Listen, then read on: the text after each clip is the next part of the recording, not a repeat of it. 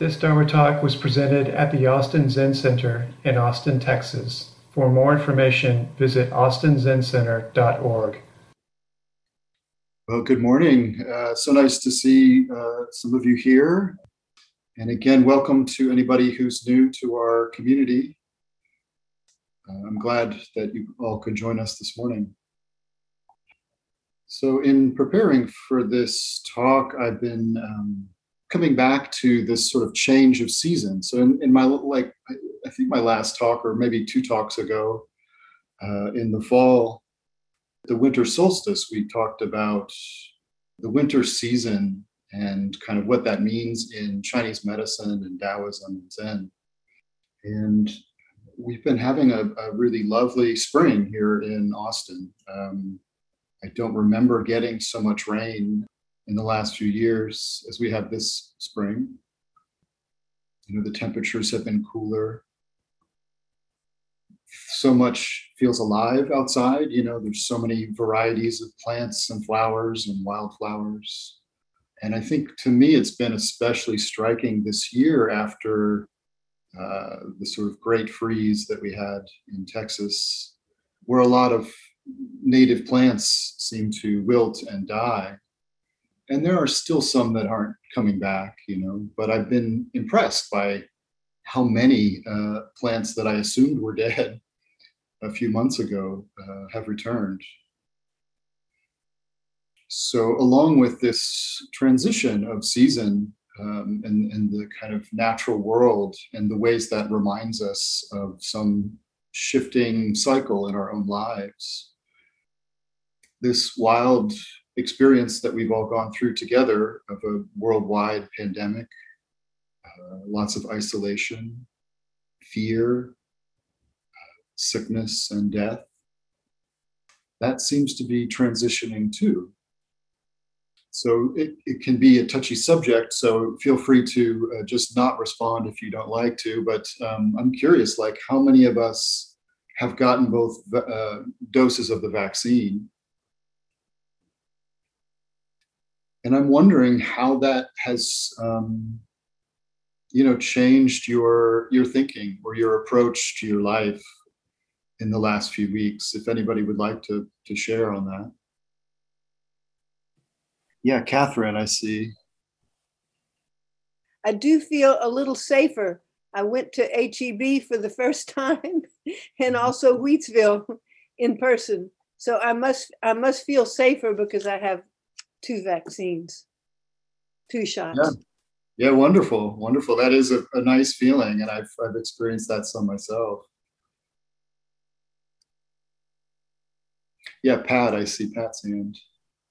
Well, I definitely feel, I keep having the feeling that this is over, which is probably not completely true, but so lately I felt very free, but I really felt wonderful in January when I got my first vaccine. That was just a wonderful day. And I noticed at the big Delco Center that there was a feeling of party in the air. You know, that was a great day. Yeah. So you're done with it. It's like it's already in the past. Lovely. Yeah, Sherry, I just saw Sherry's name. So when I was able to get the vaccine, which was rather early because I was adamant about working the website, and I got it. And I just remember walking into that huge auditorium where they had all the tables, and I had this overwhelming feeling of gratitude, and like I almost started to weep that all these people came together think of the effort with the scientific stuff way before the vaccine was, developed. The whole system of making messenger RNA stuff, whatever, how they did it. Anyway, it just like was this avalanche of emotion. And I'm like, Pat, man, let's party on. Yes, let's go birding all together. I'm sorry. I wanted to share one other thing too that I should have. I taught beginners instruction this morning, and I'm all during the pandemic. We usually have 0, maybe 1 people, maybe 2 people, maybe 3. Today, 7 people came, and I think it's because we're getting close to being back together again. Yeah, it's the end of the pandemic and it's springtime. I think there's a kind of like new effort we make in our life or new decisions or new things to try. But that's great to hear that there's growing interest in the beginning meditation class. That's wonderful. Yeah, maybe one more. I saw Wendy's hand up. Yeah, I was just noticing that, for us, we just got our youngest child vaccinated yesterday for his first shot. And that, to me, it felt like that was when I really was able to breathe a sigh of relief. So that tension of, watching the people that you care about becoming, feeling like there's less to worry about with each of them in that regard. And then kind of now all being able to do things together and step back out feels really good. Yeah, absolutely. Thank you. And I want to acknowledge that, not everybody's had necessarily a chance to get the vaccine yet, even if they wanted it. Although I think we're getting close to that point where people that are willing do have an opening to do so. But maybe they haven't gotten a second dose yet. So we're all kind of on slightly different timelines, and to sort of acknowledge that. But yeah, my own experience includes all of this. I think we all have a variety of responses to changes in our lives. Like Sherry, I felt it, some awe at the kind of miracle of creating some little thing that kind of almost universally works. One little discovery, and potentially 7 billion people are helped by it, or 7 billion beings. Some little drop in the ocean that kind of has this amazing, profound effect. But I have to say, my own response was a little slow. Like, I got both vaccines and I kind of just kept doing the same stuff I'd been doing, mostly living alone, or avoiding other people for some weeks. And I used to, when I first moved to Austin, I used to go to Deep Eddy and swim, a few times a week. And I loved it there, especially in the summer. And I hadn't been in a year or year and a half. So somehow after a few weeks of having the second dose, it occurred to me, I could go to a pool again, and eventually did.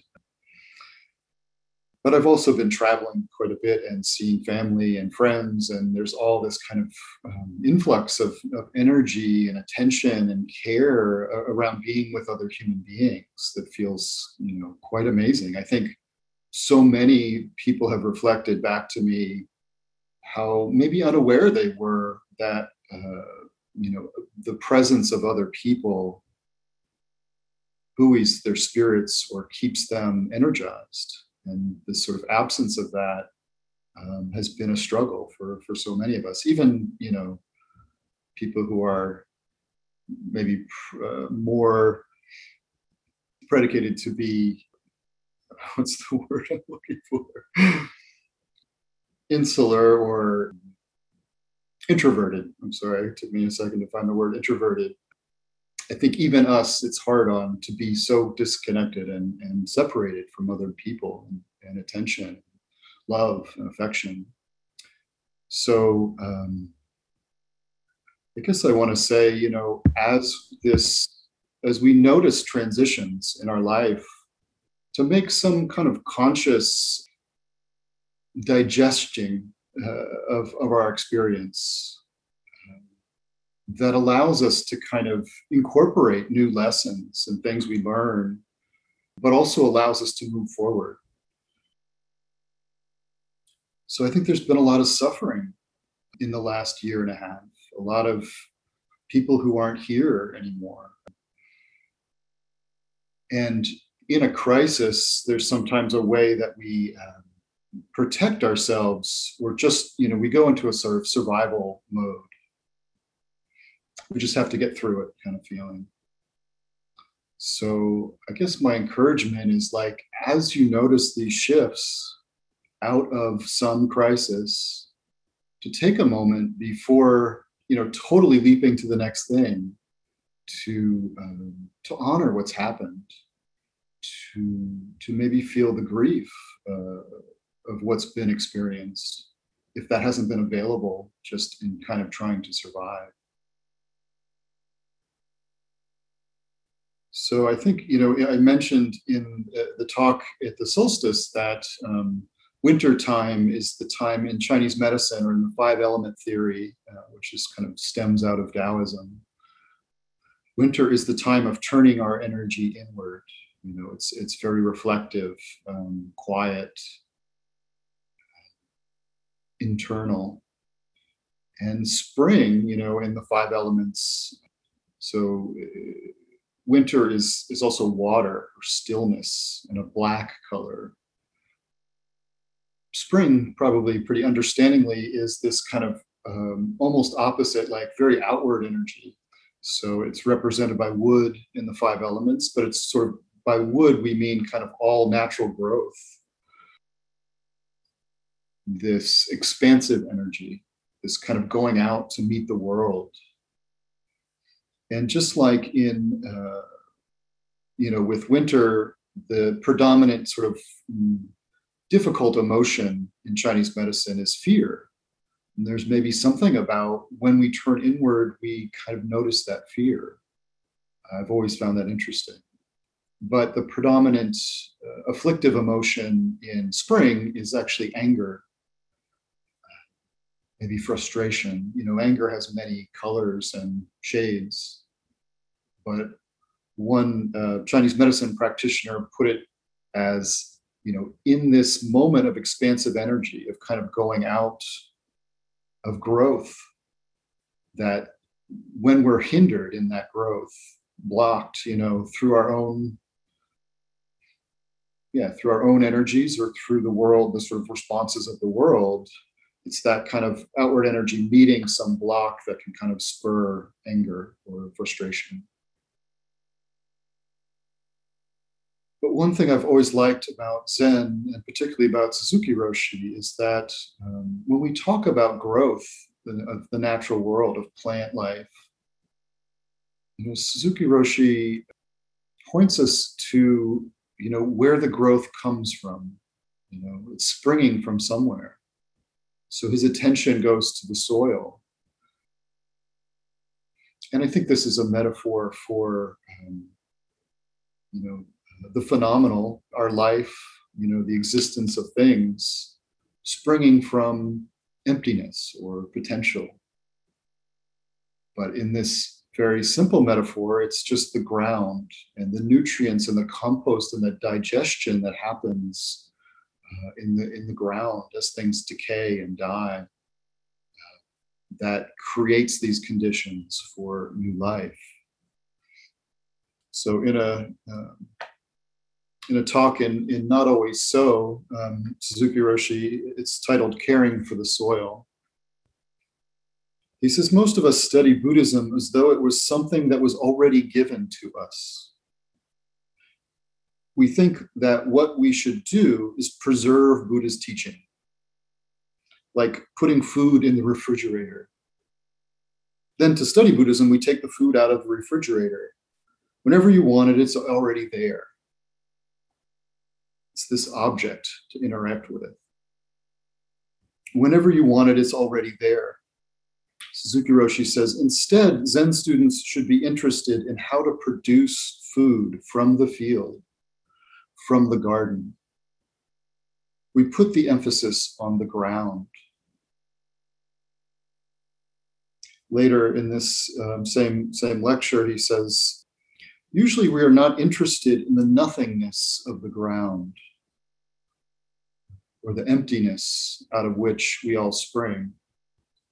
Our tendency is to be interested in something that is growing in the garden, not in the bare soil itself. But if you want to have a good harvest, the most important thing is to make the soil rich and cultivate it well. The Buddha's teaching is not about the food itself, but about how it is grown and how we take care of it. Buddha was not interested in a special deity or something that was already there. He was interested in the ground from which various gardens will appear. For him, everything was holy. I think this has been true in my own experience, that it never really occurred to me until I read Suzuki Roshi that to be interested in the soil, to be curious about where life comes from or goes to. And if we look at it as a metaphor for form is emptiness and emptiness is form, or this sort of mutuality of existence and we could call non-existence or potential or Buddha nature. When he says, we care for the soil, how do we do that? How do we care for emptiness? How do we care for the potential from which all life is possible? So one of my favorite Suzuki Roshi lectures is actually from Zen Mind, Beginner's Mind. It's called Control.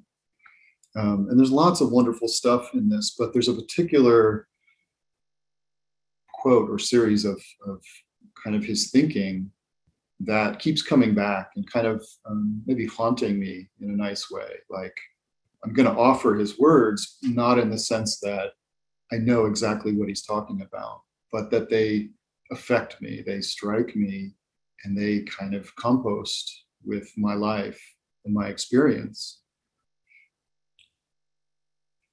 And he's speaking about Buddha nature in particular, so about this soil that we can sort of turn our attention to somehow. He says, to live in the realm of Buddha nature means to die as a small being, moment after moment. So to live in the realm of Buddha nature means to die as a small being, moment after moment. Maybe when we come to practice or we think about enlightenment, this isn't necessarily what we want to hear. That waking up involves the death of our small self over and over, of our limited view. He says, when we lose our balance, we die. But at the same time, we also develop ourselves, we grow. Whatever we see is changing, losing its balance. The reason everything looks beautiful is because it is out of balance. But its background is always in perfect harmony. So this is particularly the kind of sentence that works on me. The reason everything looks beautiful is because it's out of balance. But its background is always in perfect harmony. This is how everything exists in the realm of Buddha nature, losing its balance against a background of perfect balance. So if you see things without realizing the background of Buddha nature, everything appears to be in the form of suffering. So this disbalance, this unease, dis-ease, dukkha. So if you see things without realizing the background of Buddha nature, everything appears to be in the form of suffering. But if you understand the background of existence, you realize that suffering itself is how we live and how we extend our life. So in Zen, sometimes we emphasize the imbalance or the disorder of life. So that's the sort of the complete section that I would like to talk about a little bit, or investigate with you. But especially this, so if you see things without realizing the background of Buddha nature, if we're caught in the small self, and that's all we kind of notice, everything appears to be in the form of suffering. But if you understand the background of existence, this emptiness, this potentiality, this Buddha nature, you realize that suffering itself is how we live and how we extend our life. So I think sometimes this is a hard one to swallow. What does that mean? That the reality of suffering is somehow exactly as it should be. It is how we express our being. Maybe that's from perspective of emptiness or oneness. And certainly from the perspective of my small self, suffering's something that I'm trying to grapple with, that maybe even Buddhism holds up some appeal or ideal that suffering will be seen through or extinguished, in the language of Buddha. But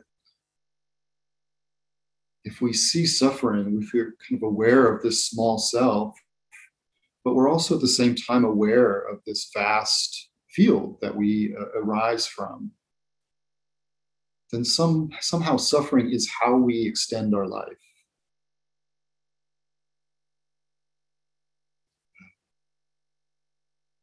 I have this weird sense of like both awe at that and doubt. I want to believe in some way that this all makes sense. This weird existence, this weird human body that somehow arose in this moment in time, in this spot in the universe. And all of the trials that it feels like we go through, I want that to make sense to me. And I think the part of me that's touched by what he's saying, glimpses that, tastes that. But there's also this resistance, this doubt and desire to argue with what he's saying. And I think that's part of our human nature as well, our human condition. So I wanted to sort of talk about spring in a way today, and I have some other, maybe poems and other readings we can look at. But in the language of the Tao, or in the language of Buddhism, we just flow with the reality we're given. I can doubt it. I can argue with reality, with my, the conditions of my life, but in a way it just is. And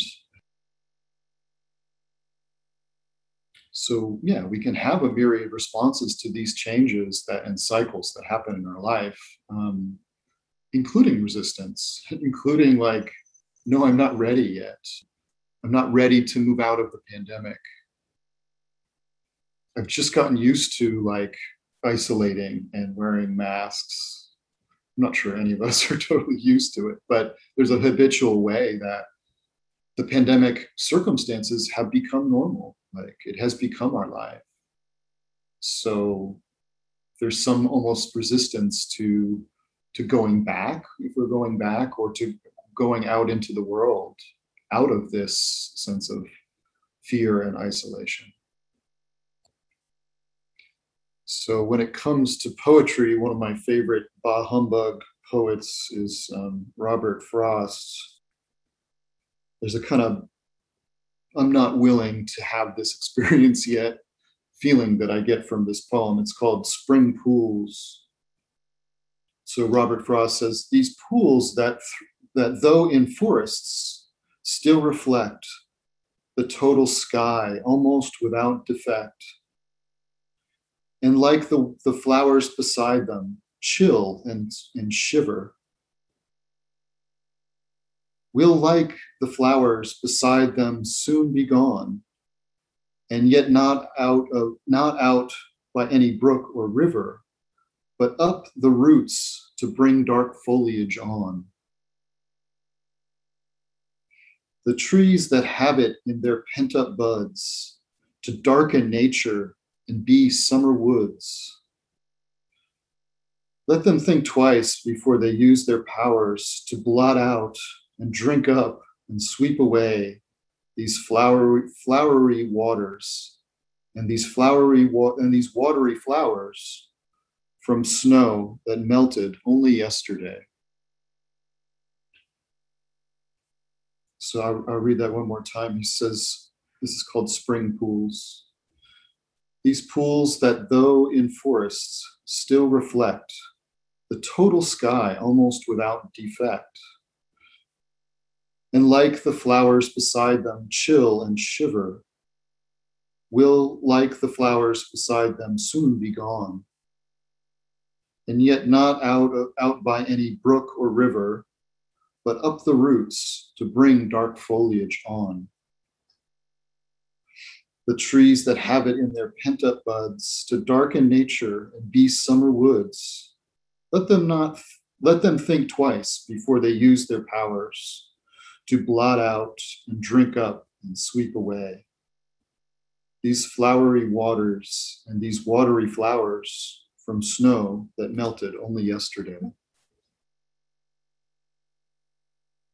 So I think, again, in response to changing conditions and changing seasons, we have a whole variety of responses. And sometimes that response is, no, I'm not ready yet.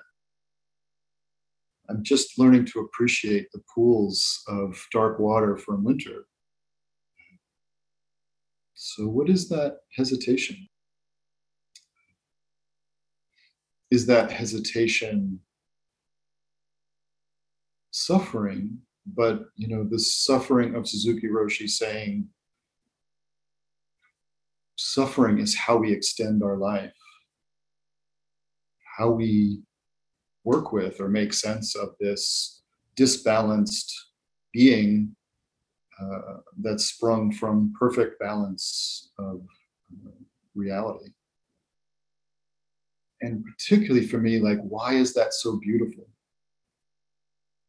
Suzuki Roshi goes out of his way to say it's beautiful that we experience this disbalance and that there's this background of perfect balance.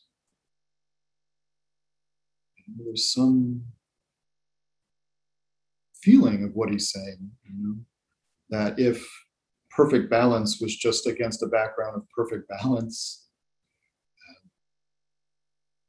maybe that's too plain. There's not a dynamic energy there somehow.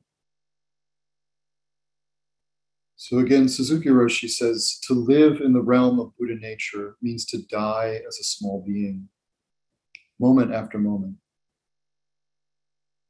When we lose our balance, we die. But at the same time, we also develop ourselves. We grow. Whatever we see is changing, losing its balance. The reason everything looks beautiful is because it is out of balance, but its background is always perfect harmony. This is how we exist in the realm of Buddha nature. This is how everything exists in the realm of Buddha nature, losing its balance against a background of perfect balance. So if you see things without realizing the background of Buddha nature, everything appears to be in the form of suffering. But if you understand the background of existence, you realize that suffering itself is how we live, and how we extend our life. So in Zen, sometimes we emphasize the imbalance or disorder of life. So this past week, we here celebrated the memorial of our founder, Zenke Blanche Hartman, in a service in the yard here. And I wasn't able to make it. I was picking up family who were visiting at the airport. But when I got back, I saw a few people leaving this service and a few big smiles, you know, people that I had not seen on the property in a year and a half, you know, certainly more than a year. And this feeling that there are new possibilities for interaction, and especially for Sangha, you know.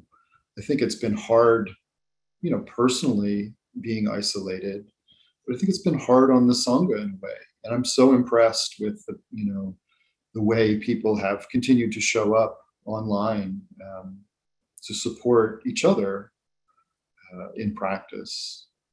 And I understand that for some people that didn't seem like the way they wanted to practice. It felt very foreign to me to sit zazen in front of a screen, or though there have been nice parts, certainly, you know, the ability to have so many wonderful visiting teachers come to give talks to our community through Zoom was a kind of revelation at this time. But yeah, I think, you know, in speaking with Mako and other practice leaders in the last few weeks, I think there's some desire for some new exploration of what it is that we are together. You know, what is our Sangha life? Who are we now as a group? You know, having been in practice for some years and at different centers, it took me a long time to get used to the way people come and go.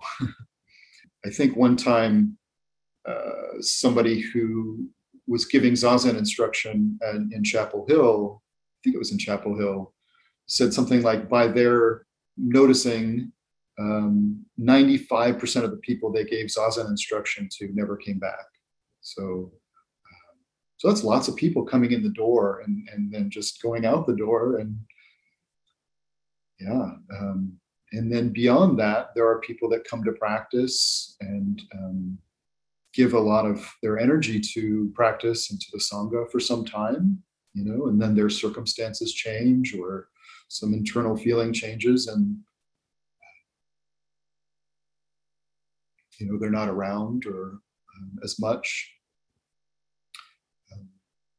And then living at Tassajara, you know, or San Francisco Zen Center in general, just so many people, when you're in there in residence, so many people come in and out, you know, other residents, you know, people in the wider Sangha, people from all over the world. And Suzuki Roshi's way that I really appreciate was, you know, whoever shows up is who we practice with. You know? It's kind of our job not to make a distinction about who we like or who we don't like, who we think we should be practicing with or not. That whatever being kind of comes in front of us, we treat, you know, as the Buddha or as our Dharma friend. I think there's a wonderful teaching in that. But for me, it was really hard to kind of really welcome people or kind of get to know people and care about them and then see them kind of move on. And, you know, especially living at Tassajara, hundreds or thousands of people every year, you know, touch your life. And then they're gone. But there's a great teaching in that, to a kind of felt teaching of receiving, welcoming, and then letting go. You know, everybody has their own life, is on their own path. And somehow in the midst of all of this change and this coming and going, we do something together that we call practice. And we have something together that we call a Sangha. So, you know, who are we now who do we want to be, and how do we support what it is that we want to be with our own effort, our own presence. So anyway, I look forward to hearing more and discussing this more with folks in the Sangha. So maybe I'll close with just a few words from our founder, Zenke Blanche Hartman Roshi. I do miss her and her presence. And I'm really happy that she's considered the founder of Austin Zen Center. And towards the end of her life, so I was living at City Center maybe the last 3 or 4 years that she was there or still alive. And she would give Dharma talks a few times a year, but she kind of stopped writing elaborate, thoughtful talks and would just kind of come and share her gratitude, her encouragement towards loving kindness, and kind of just left it at that. Like, that is my teaching, was kind of what she was saying.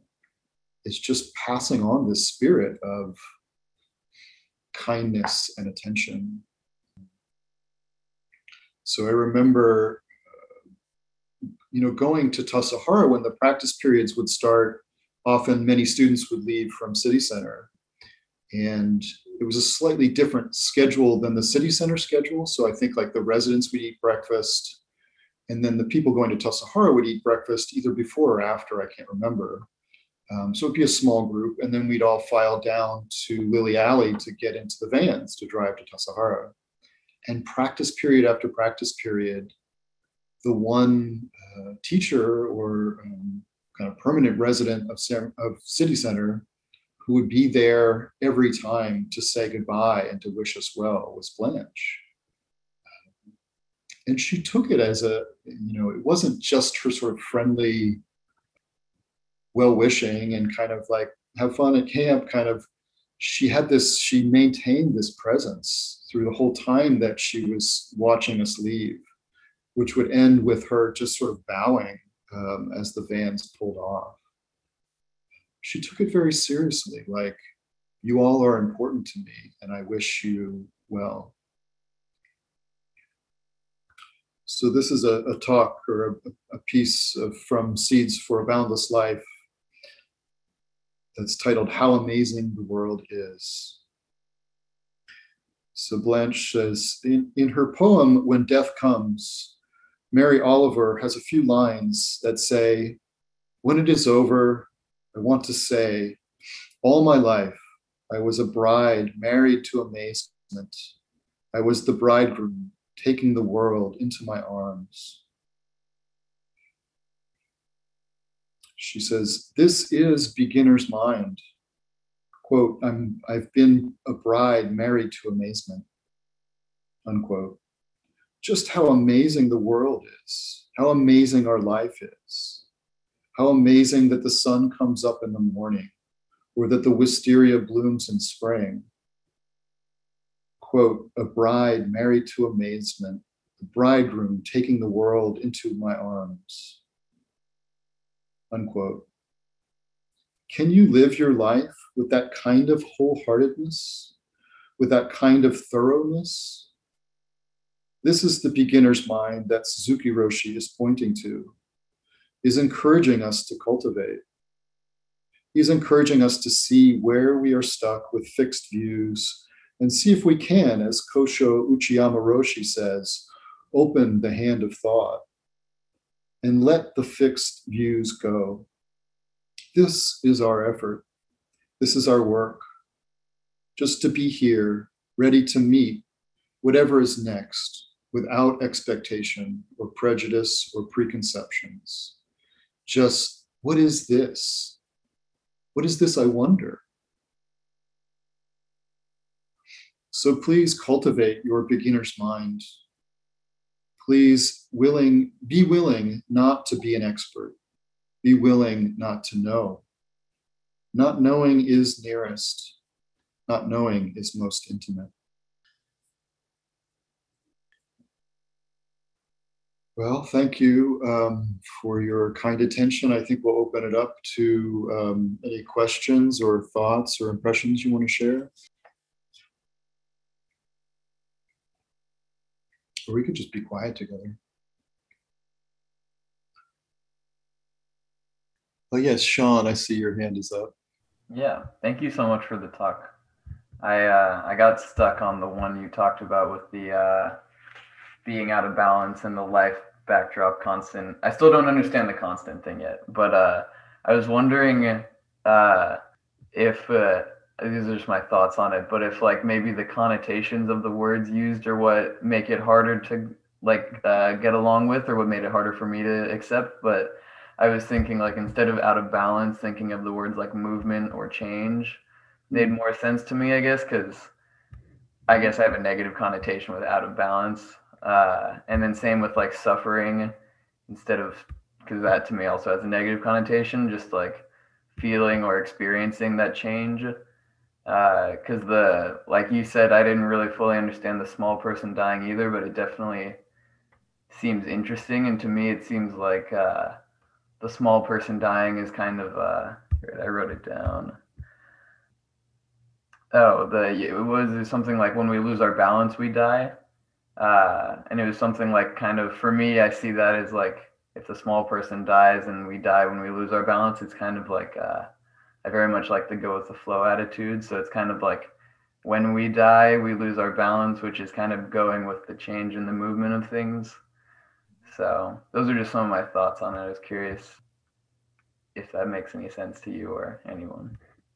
Yeah, absolutely. And I would, I think that's a good way to practice with Dharma teachings is to play with words and substitute words that maybe make sense to you and see if it's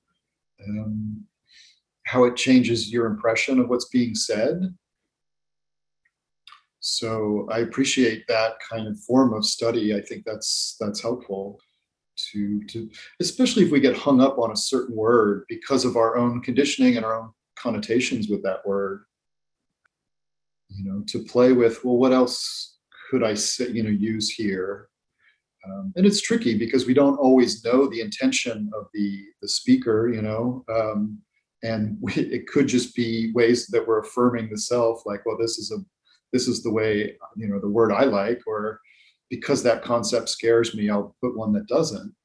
But I think that's still part of practicing and part of digesting what it is that he's saying, or what the teachers are telling us to encourage our practice. And that's the last thing I would say, which is that, these teachings are always kind of meant to be an encouragement.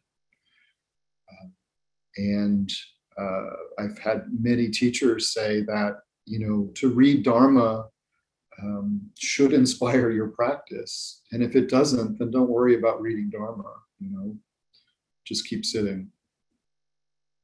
Definitely. Thank you. All right. Thank you. Yeah, Pat. I had a thought following up on what Sean said. I think it's Katagiri Roshi. I was just reading it this week, I think, and he talks about that being out of balance. He uses the words, everything's always falling apart. Mm-hmm. And I mean, I don't, it is hard to see that. But I do know that every time I think that things are okay, everything's in place now. It's all settled. Every time I think that way, I get busted for it somehow. And every time I hear other people talk that way, there's something in me that just sounds false. And so, yeah, I guess it's true. Everything's always falling apart, or everything's always out of balance. And I like what you said about how everything being out of balance, that if everything were in balance and was portrayed, I don't know how you said it, something about against the backdrop of everything being in balance, that's kind of meaningless. And Is that kind of what you said? Yeah, there's no dynamic activity there in a way, and that's the vitality of our life. Yeah, I love that. Yeah, thank you for your talk. Yeah, thank you, Pat. And I would just add to what you just said. Everything is changing or falling out of balance, or kind of seems like it's going awry. I mean, of course, there are moments where we think, oh, everything's going great, but like you, I have enough experience to know that's often like that thought is like right before I make a big mistake or something changes. I remember doing a drum, the evening drum at Tassajara one time, and it's this sort of gentle drumming of this big drum, standing drum that's outside of the Zendo, and it's a certain rhythm, and it's kind of quiet, has a kind of eerie feeling or something if you're sitting in the Zendo. And I was fairly new at it, and I had remembered the pattern, and the pattern felt great. The timing felt really, kind of, evocative or something. And I was like, wow, this is going great. And then there's the bell for the time drum. And the whole thing went great, just sounded beautiful to me. And then I went and I thought, oh, they must be loving this too. And I went and put the hammer that you strike the bell with in its little perch between these two pegs on the drum, and I missed. And the little wooden hammer like fell to the ground, bounced up, hit the leg. It was like hitting the wall. It was like this 5 seconds of like, to me, it sounded like a cacophony, like this huge sort of disruption in the soundscape.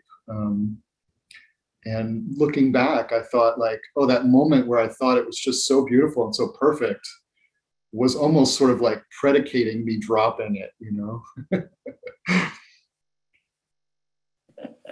Thank you. Yeah, thank you. Rich, I'm sorry, I missed you there. I just saw your hand was up. Thank you for that wonderful talk. I guess going back to the beginning where you asked people what this is like right now for them. And one of the things that I was thinking about was the idea of interdependence.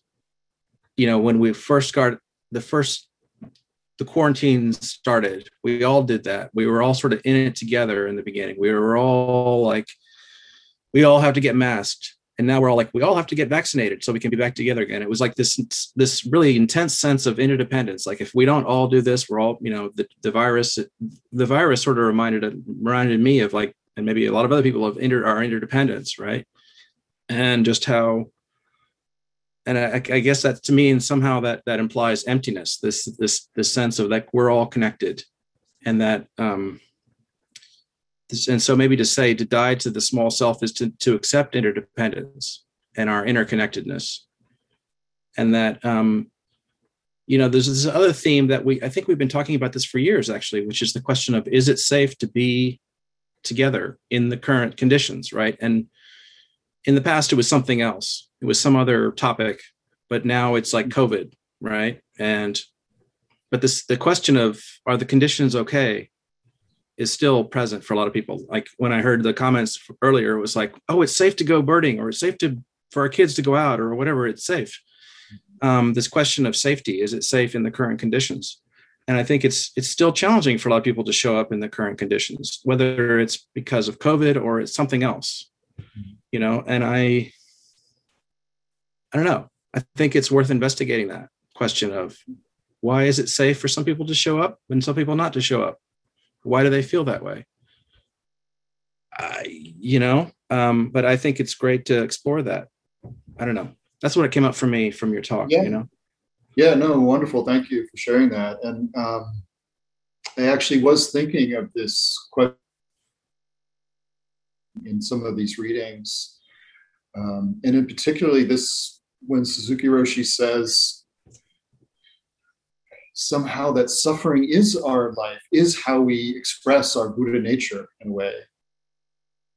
I don't know if I'm taking it further than he took it, but to me in that there's an implicit like, it is okay Like there is safety in some vast sense. It's okay that we are beings that suffer, you know, and that's not always, you know, a complete balm to our small self, you know, but it does sort of point us toward the way that we're actually part of some huge system, you know, that has us, you know, has us, that we can't ever fall out of. There's no way we can't be connected to all beings, you know? Yeah. And that's the deepest sense of safety.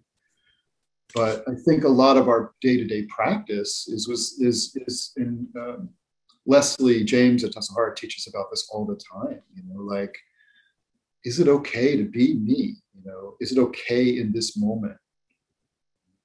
So part of this sense of safety is an internal practice, like coming to terms with the ways we resist the world and we project a not okayness on it.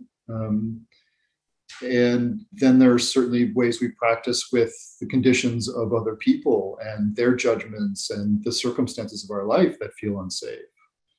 But I think, you know, this question of safety and navigating that is a big part of practice. And I think a part of what Suzuki Roshi was talking about as well.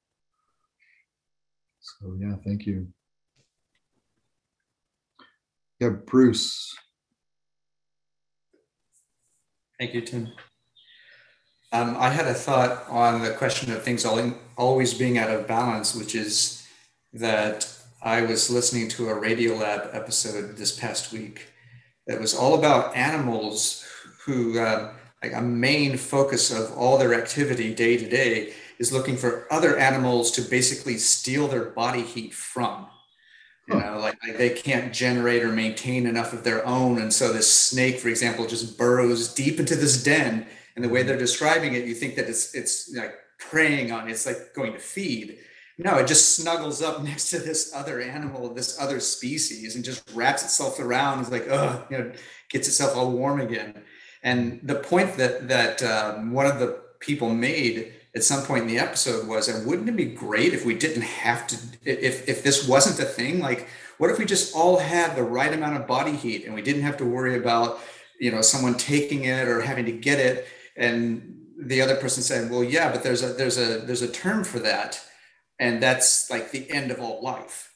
You know, like that is not the way life, like there is no way to have life if there isn't that energy, literal energy flowing back and forth. And so it's really kind of ironic to me, or just amusing maybe, that we can hold up this idea of balance as an ideal, but when it comes to like everyday concrete life, like that's kind of the opposite of actual life. So just thought that was interesting, this kind of natural application.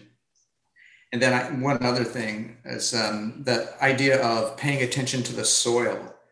I found very interesting as well, because to me that touches on this idea of not having a gaining idea or not making specific things happen with our practice. Like I'm doing this practice so that this, and this will happen.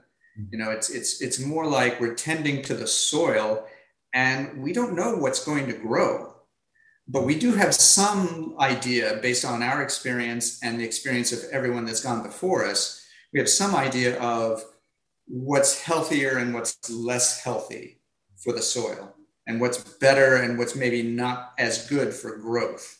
And so I think that I don't need to know what seeds are already in the ground, but I maybe can improve over time, cultivate in a literal and metaphorical sense, like my ability to cooperate with the natural cycles of growth, rather than taking this mentality of that I'm planting it and I'm growing it and I'm harvesting it and I am going to make this happen. You know, you just kind of pay attention and go, oh, that doesn't work so well. Oh, that works. All right, maybe I'll try that. So anyway, thank you for planting those seeds and getting the thoughts going. I appreciate it. Yeah, thank you, Bruce. Appreciate those comments. Yes, I see Jess and then Choro. Hello. Hello. I feel so fortunate to be sitting outside for this Dharma talk. I think this is the first Dharma talk of my entire life that I've been outside, and couldn't have picked a better one. So through the whole talk, I was really reminded of this sort of concept, which I first heard in French, that I kind of hold when I make my art, which is le frisson de la vie, or the quiver of life. And the talk just really brought about this same feeling. And like in feeling into that, what I've really noticed through like the lens of art, which is where I spend a lot of my time, is it's the imperfections that bring it to life, like that kind of give it that texture. And if you're going for this like ideal form, somehow it reads as like dead or without movement. And it's that like back and forth between like perfection, imperfection, balance, imbalance, like that almost brings this quality that people respond to. And then I was also thinking while you were talking about balance, which is something that I always, that I like to think about a lot, and like harmony, is that, you know, balance and perfection only exist because imbalance exists. Right. So if there was no imbalance, the concept of balance wouldn't even be possible. So it's kind of this lovely seesaw that we're kind of constantly navigating. Yeah, thank you so much for that. And in fact, like that speaks to me of the sort of breadth of our view. Like if we see the whole seesaw and we see, you know, imperfection and perfection in a kind of relationship or dynamic, that's sort of what maybe Suzuki Roshi is calling beautiful. But more often we're kind of caught by like, oh, I love perfection, I hate imperfection. You know, we're on this seesaw ourselves, like, oh, good, perfection, oh, imperfection, you know, this sort of up and down. But actually, if we step back and we say that these two things are necessary for each other and for life, there's a different feeling that we have. Yeah. And I love the quiver of life. I'll never remember the French, but it reminds me of Pema Chodron when she talks about bodhicitta, that actually the sort of the way we notice bodhicitta is a kind of rawness, a kind of slight insecurity. You know, in my conception of my life, you know, and this desire for perfection is that I'm supposed to be confident and assured in what I'm doing, you know, and that's kind of dead, like you're saying. You know, Pema Chodron saying, actually, there has to be kind of a quiver to really be connected to the dynamism of life. So yeah, thank you for that reminder and for bringing us all outdoors. Yes, Churro. Thank you, Tim. That quote from Suzuki Roshi is one of my two favorite quotes from Suzuki Roshi. I think in my very first Dharma talk here, I might have used it because the pandemic had just hit and we were all losing our balance. Yeah. Same time, it was perfect. Everything was perfect. So I think if I remember what you said, I'm grateful that you reread a couple of passages so I could remember some of the details instead of just pulling out the things that initially immediately appeared to me and appealed to me. And I think one of them, Suzuki Roshi said, and you emphasized the last time you read it, was the appearance of suffering. Mm-hmm. And so I think it's important to remember that we as small beings, when we lose touch with that perfect background, or because of impermanence, and this threatens us, it threatens our sense of small self, we experience existence, we experience our becoming and existing and constantly changing and moving as something that's suffering. But, you know, as many teachers have said, and we all have heard this, you know, nirvana and samsara are not separate. They're two sides, you know. So I think that's important when I feel like, oh God, this is such suffering, to remember everything's unfolding the way it should. It may not be how I want it to be. The other thing I guess I wanted to just express, I also really appreciate you always bring forward the natural and the Taoist perspective. And one of the most terrifying things to me, causes of my own suffering at this time of climate crisis, is losing the natural, losing the seasons. I think I read or saw, like the lead on an article a while back about how we may not have spring anymore. The spring that you were talking about, this bursting forth out of the silence and stillness of winter. We might not really have fall anymore. And this deep grief took a hold of me, and it goes along with losing, species, thousands of species, and the suffering of people, our fellow humans, as they flee climate change, as they suffer from, and yet it's all perfect. So I think, how do we, this is a big challenge for me. How do we immerse ourselves in these teachings, these traditional teachings, and, that rely on the natural world, when the natural world is no longer what we think of as, that order. What we think of, I think, and I'm sorry I'm rambling, but what we think of as that harmonious background is the natural world. And then the natural world seems also not to be that background that we think is harmonious. Somehow it all makes sense, like you said. Anyway, so you don't have to answer, you don't have to solve this conundrum. I just wanted to bring it forward because to me, it's a big, I turn away from it. It's so big and it's so scary and it's so painful. I often just don't read those things. I see the headlines and I think, I know this is happening.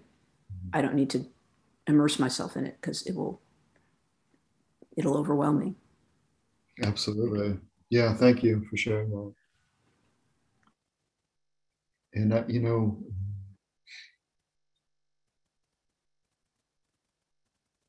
the other word that kept striking me in that passage is beautiful too. Like, it's not only, just this is the way the world is. Like, I have to accept suffering, and I appreciate your distinction, the appearance of suffering, meaning, maybe that's already a return to the small self, the fact that I encounter life as suffering.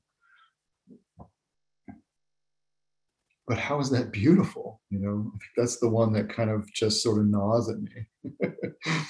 And yet I also kind of resonate with, like this perfection background, like, there is some feeling or deep taste of like, it really is all okay. Even the extinction of species or the loss of this planet, and at the very deepest level is okay. But yeah, it's important to remember we can't live there, in this place of like, oh, receiving it all is okay. Like, actually, we are beings of this world. We were formed out of this planet in a way. So yeah, and that itself is this conundrum. How much can I be okay with it, and how much do I need to get involved and do something? Anyway, thank you for your wonderful thoughts. Yeah, maybe one more, David. So first, I just want to thank Tim, you, and also the Sangha for this incredibly rich conversation. I'm thrilled by this conversation. So thank you so much. Yeah. And a couple of the thoughts that struck me during your talk and then also during this conversation is I appreciate the reminder. I think it's especially poignant for me to remind myself to let my small self die over and over. I think that's a real area of focus for me that will be very rich. I also love the metaphor of the soil and how this moment, this last hour and 20 minutes is such a great example of you cultivated some soil for us and look what's grown here in an hour and 20 minutes. So exciting to me, this conversation and this shared experience that we're having. Oh, wonderful. Thank you for that. The other thing that I was thinking about is that thinking so much about the condition of suffering, the perfectness of suffering, which is some of the things we're talking about, which, just in Choril's example, really hit home about that challenge of accepting that level of suffering as perfect. And I was thinking, and here, let me expose how I can work on my small mind and how I can let it die over and over again. As a parent, I'm really challenged by navigating the suffering of my two teens during the pandemic. And all I'm trying to do is create balance and lack of suffering for them. And this is perhaps one area where I can let my small self die over and over again. And yeah, Wendy, I see you. And also my kids are getting vaccinated on Monday. So that's something, I guess. But boy, this has been hard on kids and hard on everyone, but also really hard on kids. So thank you for letting me share that. And Tim, a thought I have for you, or really for anyone, is the Suzuki Roshi quote talks about the background of emptiness. So I don't remember the exact quote, but it's essentially things seems out of balance unless you see the background of emptiness. And that definitely struck home for me in the Monday night book group with Rich and our little cohort there. We've been talking a lot about prajna paramita. We've been talking a lot about emptiness, which has inspired me to dig into that idea a little bit. And I feel like in the last couple of weeks through that work, I would say I've somehow approached the gate of emptiness, and maybe I've approached the gate for brief moments, both in Zazen and in daily life. But the thing I'm really curious about is for you, or maybe others, is how do you experience the background of emptiness? How do I, or like, how does everybody? I think it's a personal question ultimately. So, because certainly there's not one way to do it. Yeah.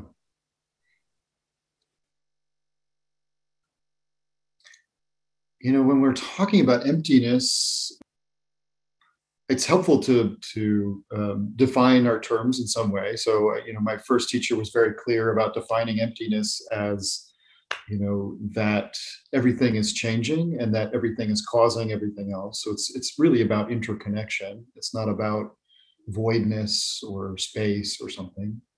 It's really about cause and effect in some way, and potentiality. But in terms of the experience of emptiness, I think it does feel like a kind of a broader perspective. I love Suzuki Roshi's small mind, big mind kind of dynamic description, and find it really helpful to remember that small mind is part of big mind. There's not like there's big mind over here and there's small mind, and our small mind has to die so that we can enter big mind. That actually small mind is just a limited perspective of the totality of cause and effect. So, what that feels like to me, we're talking about non-duality, so I can't really, what that feels like to me is a broader perspective, a feeling that I'm in, and I love the Suzuki Roshi description of the swinging door, that there's this sort of limitless world inside as we breathe in, and this limitless world outside as we breathe out. And all that exists is this sort of door in between. And again, to me, that speaks of some location. It's not like our being, our experience of big mind is, just space or something. like there's still a swinging door. So there's still some feeling of this body and mind, but it's like included in a kind of vast body and mind. And then, maybe the experience of that sometimes is sitting in zazen and hearing sounds, like my kind of the awareness of my auditory field expanding, and that feeling of the sounds that I hear around me are actually sort of emanating from me or through me. It's not like me and that sound, but that sound is part of me. So maybe I'll leave it at that. I don't know if anybody else wants to try and describe the experience of emptiness. I heard a teacher say. Oh, am I interrupting anybody? No. Go ahead. I like this. This teacher said that emptiness is the expression of the fact that at any moment anything can happen. And the cultivation of emptiness is like a kind of willingness to be there as things change and happen, to not get caught on this fixed view of the way we want it to be or it has to be. But anyway, I appreciated Churo's head nod, because the question itself is like fool's gold in religious life or in Zen, to try and describe the experience of non-duality. Philip McCurdy was silent when he was asked that question. All right, thank you all so much for being here today. It's wonderful to spend this time and hear all of your thoughts. And, I look forward to coming together again as a Sangha, in incremental ways. But this potential or this possibility of practicing together is exciting. I hope to see you here at some point. Yeah, thank you.